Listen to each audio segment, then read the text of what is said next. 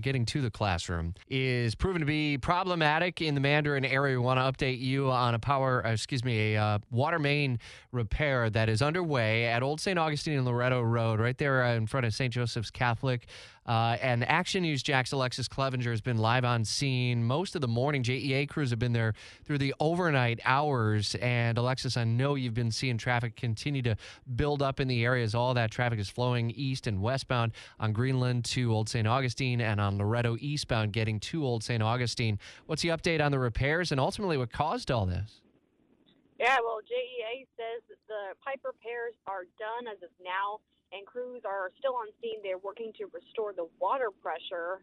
But I do want to point out the traffic backup in the area. Like you mentioned, we've seen a little bit more backup since the last time I spoke with you guys.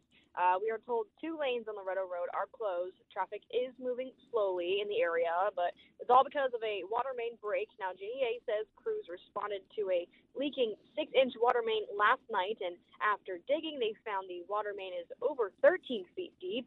This is all in front of the Cody Family Enrichment Center, and JEA says a communications contractor hit a pipe, essentially some sort of a pipe, causing this leak. But we've been out on the scene for a couple hours now, still looking and monitoring those traffic impacts as well. Getting to the school, getting to the church, I mean, everything is open, but things are just running slower than normal. It looks like dozens of vehicles that are out there, whether it's JEA and other contractors and the like.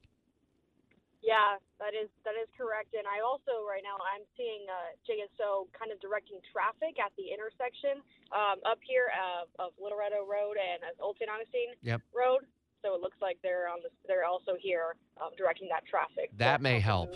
Yeah, that may help because the traffic light there is always a problem on a normal day, and this is anything but normal right there at the corner of Old St. Augustine, Loretto, and where Greenland Road dumps into Loretto ultimately. Thanks for the update, Action News Jack's Alexus Cleavenger. You can have a look at some of the damage and the efforts to restore it on our Instagram and in our story at WOKV.com. JSO initially said they would likely have eastbound lanes of Loretto closed until 3 this afternoon.